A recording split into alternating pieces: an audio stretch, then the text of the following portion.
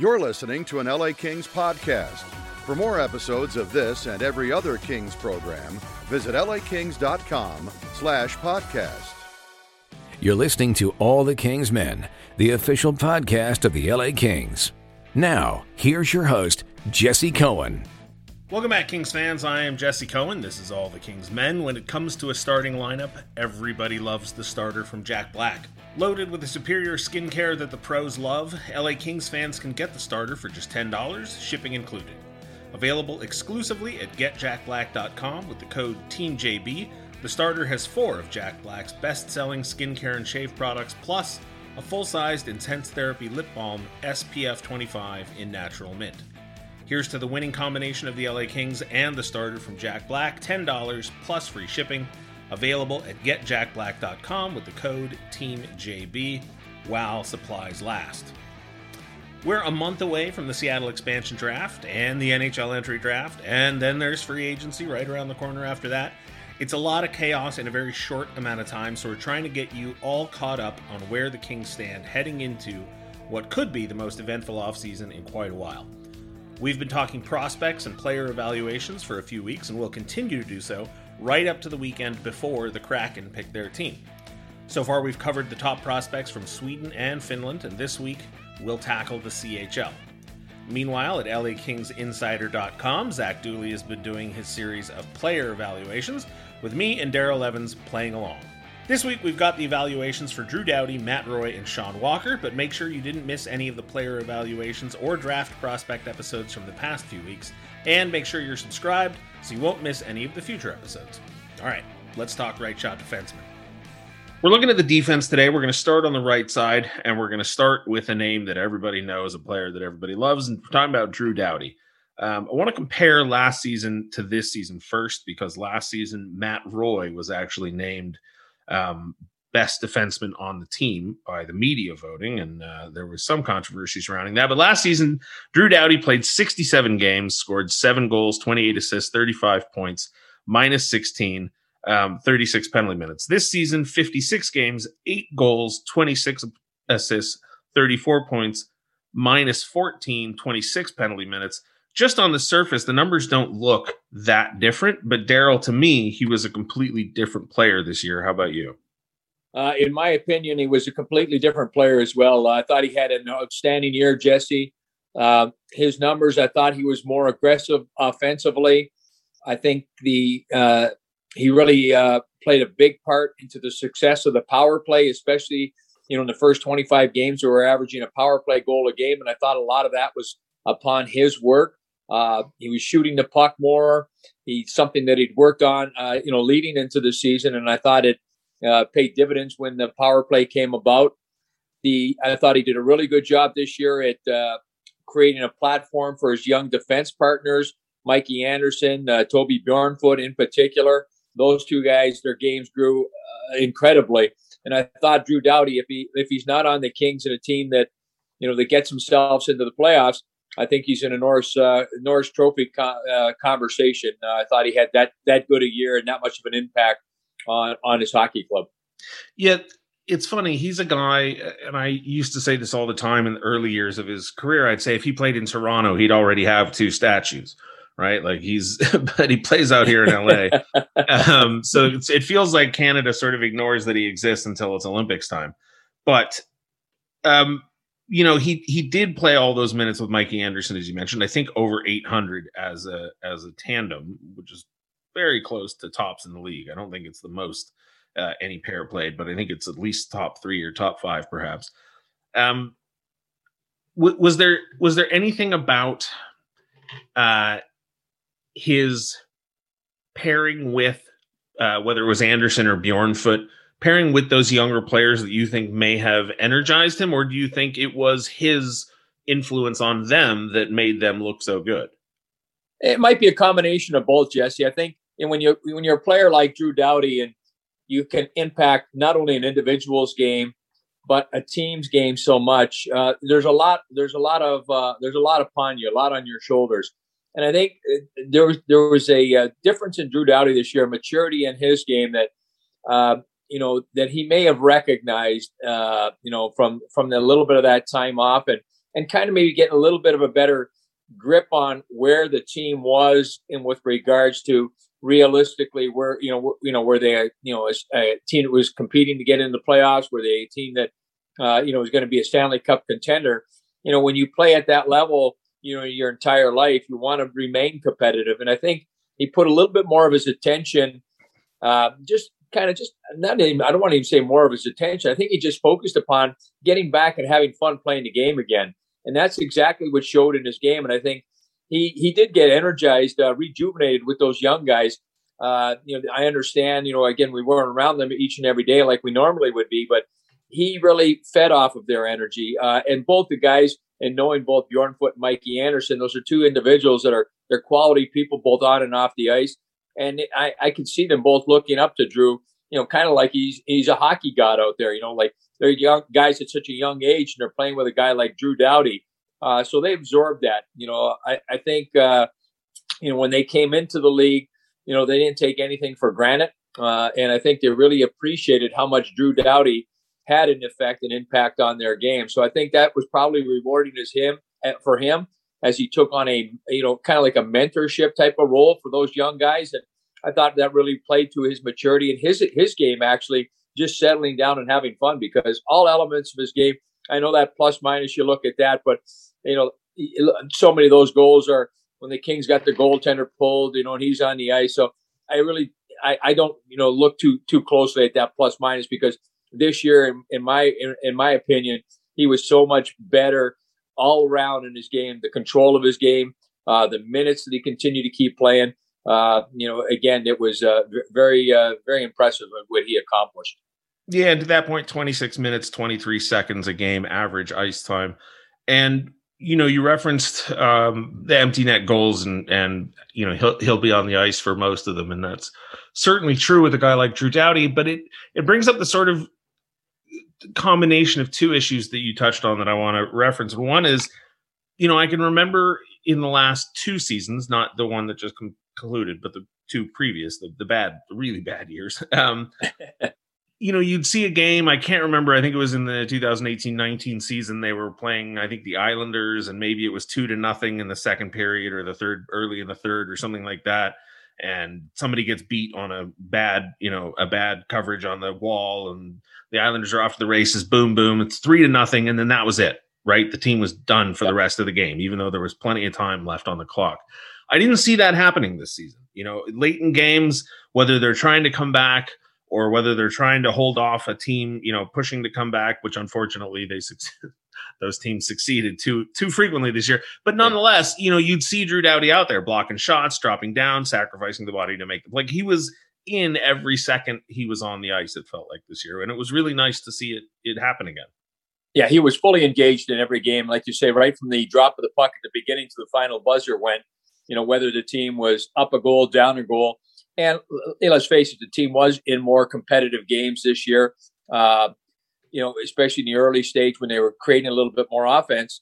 And, I think, again, he's a guy that prides himself so much in the defensive part of a game. So whether it's blocking that shot, disrupting a 2-on-1 or a 3-on-2 break against him, he takes so much pride in that part of his game. And, this is where it even becomes probably more magnified for these young guys, the impression that you're going to leave upon them, that they can look at it and say, hey, Drew Doughty, how many years he's been in the league, the things that he's accomplished and all that, whether it's be personal or team things.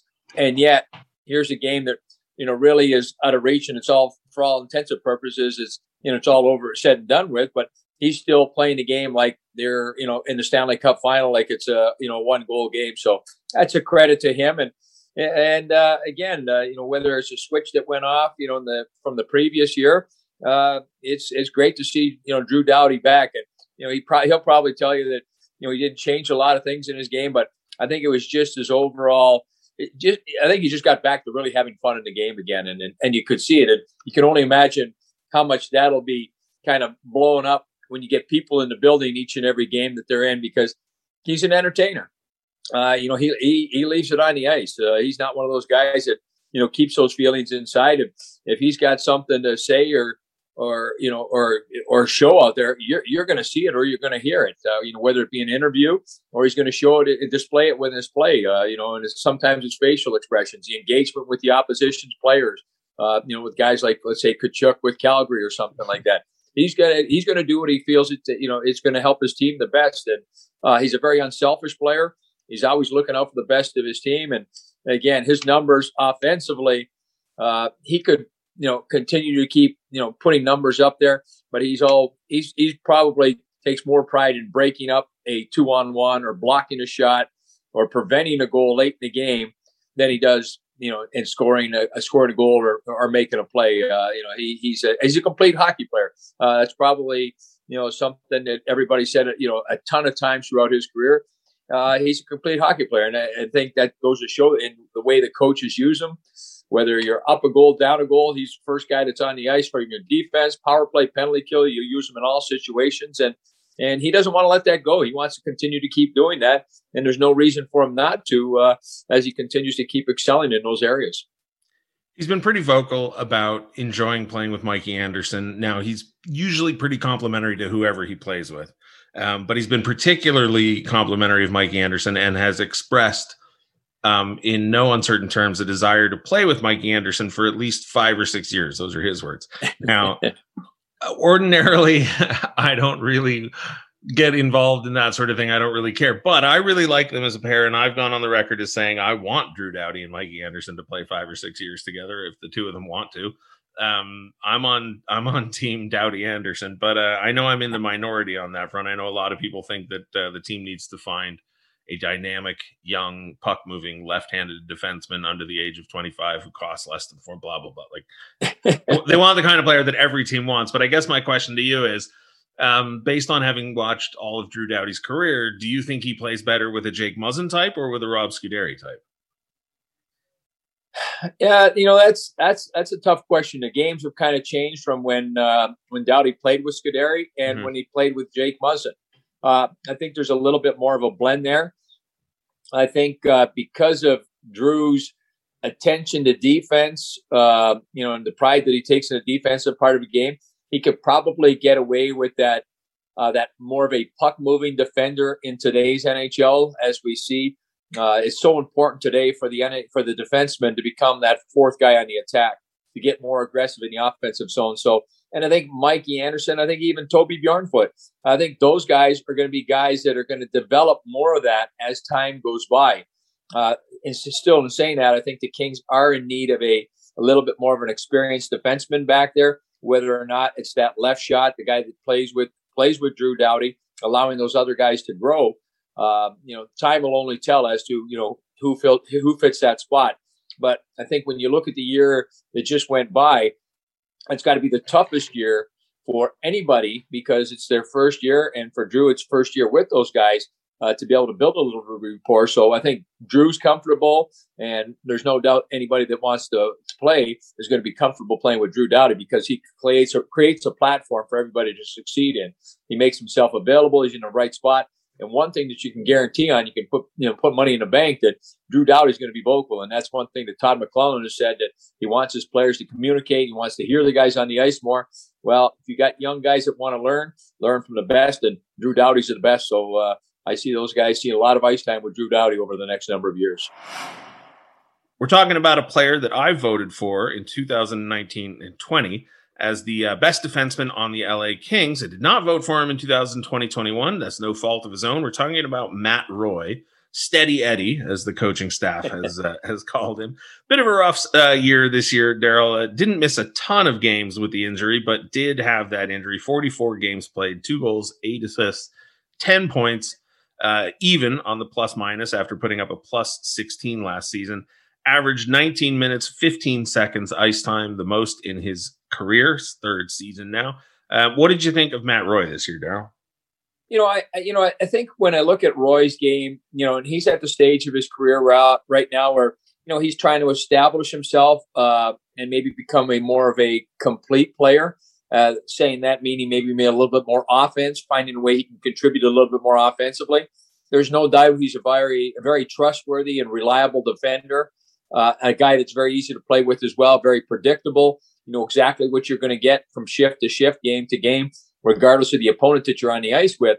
I just think that the Kings need out of him is a little bit more production and offense, and that might come, via confidence and things like that.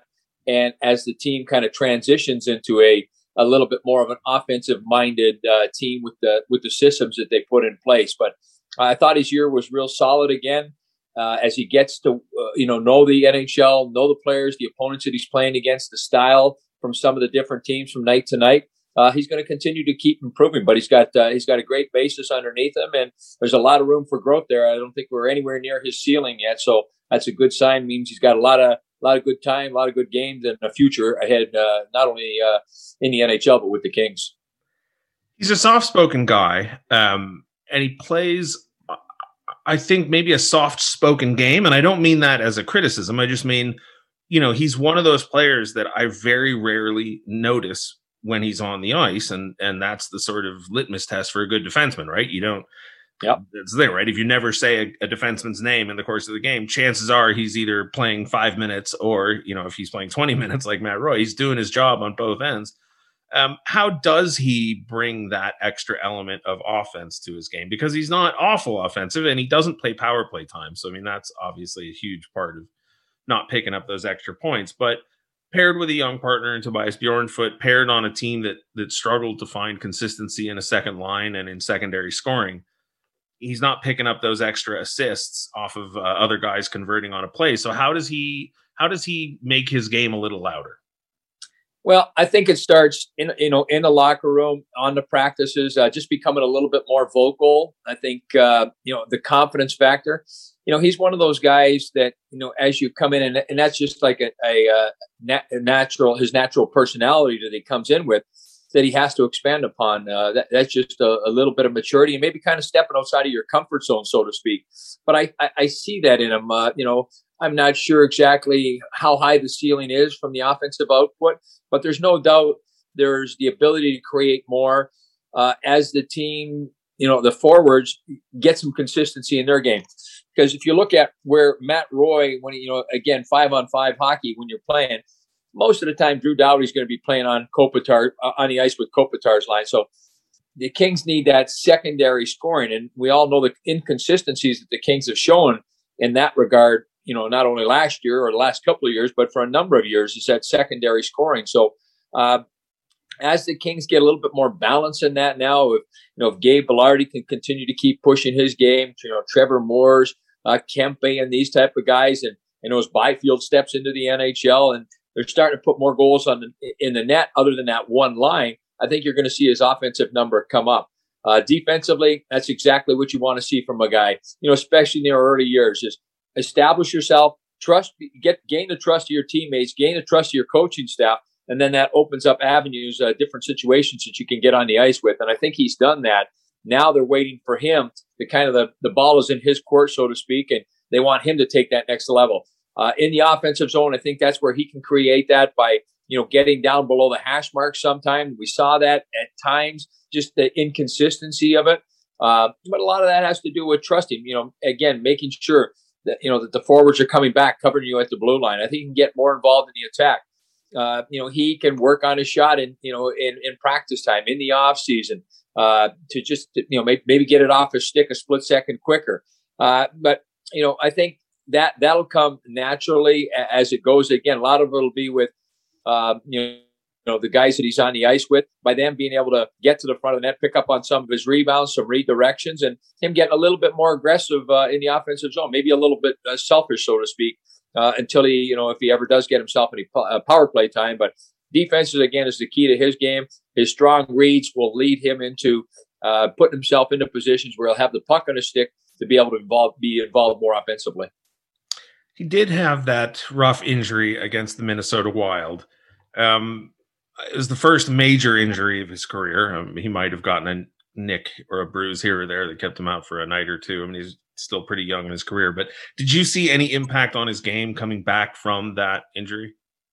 Yeah, there's a little bit there. I think just natural tendency. You take an injury like that, you're a little tentative. I think the best thing is to go out and get yourself involved physically, get hit a little bit.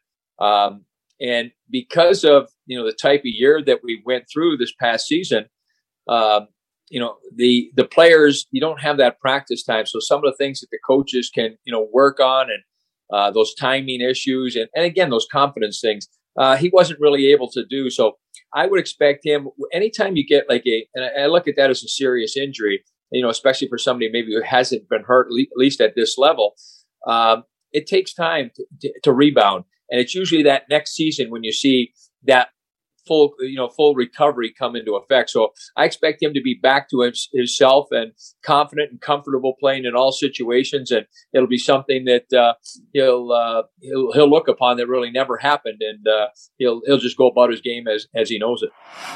Today we're talking about Sean Walker, ostensibly the third pair right-handed defenseman for the LA Kings, although I suppose he can play up on the second pair. In a pinch, averaged 18 minutes and 10 seconds, not that far behind Matt Roy, who's the second pair. 47 games, 5 goals, 13 assists, 18 points, minus 13. As I said, 18 minutes and 10 seconds. Last season, in 70 games, 5 goals, 19 assists, 24 points. With 26 penalty minutes in a few more seconds per game, 1850. Daryl, Sean Walker and Matt Roy seem to me to be sort of flip sides of the same coin. Matt Roy's the penalty-killing version of Sean Walker. Sean Walker's the power play version of Matt Roy. But Sean Walker's game has a little bit more offensive punch to it. I mean, obviously, if he's getting the power play minutes, but his skating's better. His speed is better. What do we like about Sean Walker this season? I think a lot of those things that you just said, Jesse, it's his skating ability, his hockey IQ, the instincts that he has. And that's why he gets that power play time, because he's on the ice with your most creative players that he can not only jump in and be with, but I think he can complement as well. He shoots the puck well enough to be able to get shots through from the point. We did see him score some goals. And I thought there was a big increase in the latter part of this season. That confidence seemed to really jump out. He was aggressive on jumping up and joining the play, and his numbers reflected that. As we said, even with Matt Roy, as the Kings start to get a little bit more depth scoring up front, I think you'll see his offensive numbers improve, which will take away a little bit from the, that plus minus that he has, because he'll be on the ice for more goals for and less goals against. So structural payoff defensively for him. Playing with guys that have a little bit more experience as all the kids continue to keep getting older. And then offensively, I think we'll see his numbers grow, both on the power play where he can be a contributor and playing with guys that are going to be a little bit more aggressive and a little bit more capable of finishing plays. I mean, you look at the next wave of young players coming for the Kings, be it they're going to want them to play a, complete 200-foot game, but you look at the guys like Byfield, Kaliev, Turcotte, Kupari. All these guys got offensive flair to their game, and they're going to expect some offense from him. So he'll be on the ice with the likes of those players that are a little bit more creative, as opposed to the players that are more of a dump and chase style type of player, which allows him to be able to get involved in the attack. You mentioned his offense seemed to come alive a little bit late in the season. There was a lot of talk in the middle of the season about a lack of offense from the blue line. A lot of that, I suspect, as we said with Matt Roy, comes from, a breakdown on the forward's ability to put the puck in the net. So defensemen aren't getting those secondary assists, those primary assists. A guy like Sean Walker can score, again, 5 goals this year and 5 goals last season. Those 5 goals coming in a lot more games than the 5 did this year. We heard early in the season that the Kings might be one of the teams more adversely affected by the pandemic because they had more young players and more new players. So chemistry wasn't there, familiarity wasn't there. And to your point about the practices, it would be difficult to get it, whereas teams that had played together for a number of seasons would be able to rely on past experience. How much of a role do you think that played in Sean Walker's offense coming alive late in the season after he had a chance to play with a stable partner and get used to the new teammates?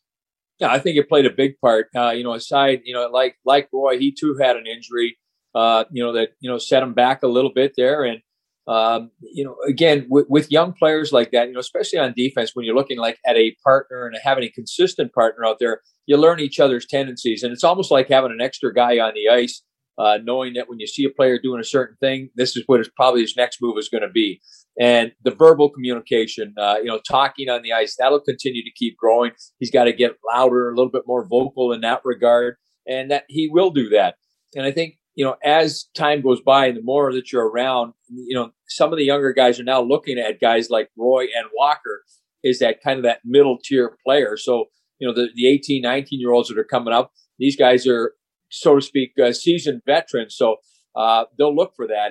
And I think he's capable of providing that type of that leadership, both, by example on the ice in his play, but vocally in the locker room, feel more confident from the platform that guys like Kopitar and Dustin Brown, Drew Doughty, and even guys like Carter and that left, and Jonathan Quick, the veterans that have been around. So I think some of that will be passed down, and he's one of those guys that I think will take the torch and kind of run with it a little bit and become a little bit louder in all regards of his game. The injury he sustained. Well, let's talk about the Matt Roy injury first, because they both came in the same game. They both came out of nowhere, and I'm certainly not saying this to blame Matt Roy, but the injury that Matt Roy sustained comes from going to a specific place on the ice, right? Somebody else has to then, break the rules and do that. But the injury that Sean Walker had was just out of nowhere, right? That could have happened anywhere on the ice. Nobody went to the wrong spot. Nobody tried to do anything. It just happened. First of all, huge stick taps to him for coming back as quickly as he did, because he looked gnarly after taking that puck to the face. But is that the sort of injury that can rattle a guy for a few games? I mean, it has to be, right? No doubt about it. And I think the key was for him to be able to get back as quickly as he did, to be able to overcome that. I think the longer that you stay away from it, the further away you get back from being able to transition smoothly coming back in. There's no doubt that, it wasn't an injury that was going to end his career, that, he was comfortable and confident that he was going to come back, as was the team. So the quicker that he got out there, the better it was for him and for the team. There's no doubt that, I'm sure it was in the back of his mind that, he's a guy that's aggressive, that likes to go out and, get in shooting lanes. But, things like that happen. Those are one of the things that, when we sign up to play the game, that, that's capable of happening. It's one of those weird type of things. And, to his credit, he was able to overcome that. Probably got a lot of support from the training staff, the medical staff, his teammates, the coaching staff. I don't think, he was pushed or rushed into anything.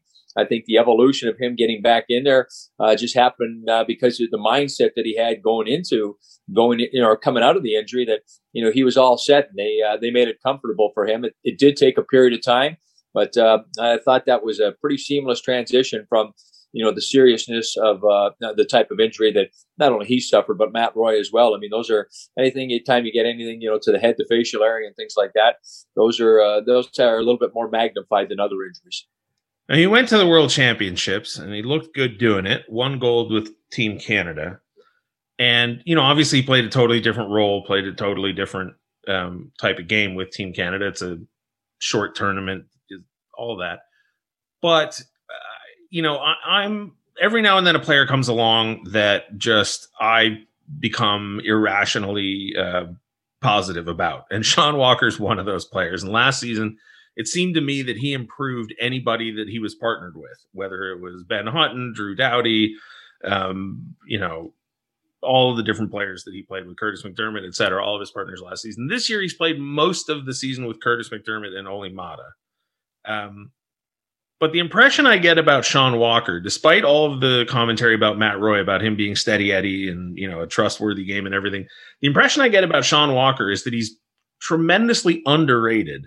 And it seems to me that the coaching staff has just as much faith in Sean Walker as, say, Drew Doughty or Matt Roy. And that's why we can see him paired with anybody at any minute, left side, right side, Doughty, McDermott, opposite ends of the spectrum as far as style of play or talent or experience. Am I just completely crazy in loving Sean Walker as much as I do? No, I don't think at all. He is one of those guys that, he's a likable guy, for the type of personality that he has. He's a little bit more outgoing than Roy is in the locker room when you go in and get engaged in conversations with him. But I think when you look at his play, and again, playing on in the World Championship, I think that's a great experience for not only he but other young players to be able to get out there and not on that stage against some of the best players in the world. Under a different coach, just getting a little different viewpoint on things. But when you look at Walker, he reminds me a little bit, almost like when Alec Martinez was with the Kings. Alec Martinez had, in a way, he was a silent value to the team. There was always the other guys, the Drew Doughties and all those guys who were always, on the top pair, and they got the prominent ice time. But Alec Martinez, year in and year out, was one of those guys, led the team in block shots, second in the league in block shots all those years. Could play the left side, could play the right side, power play, penalty kill, partner him up with anybody, and you can do that. And if Sean Walker seems to be trending in that direction, that he can play on the left side, if in a pinch if he has to. And the guys that he's on the ice with, he seems to bring the better out of their game. I think he paid a lot more attention to the defensive part, to the defensive part of his game when he first was making that transition. Because of the offensive flair that he has to his game, he wanted to make sure he stabilized that part of his game. And by doing that, that allows the other part of his game to really show itself. Get yourself on the right side of the puck, make yourself available for your defense partner.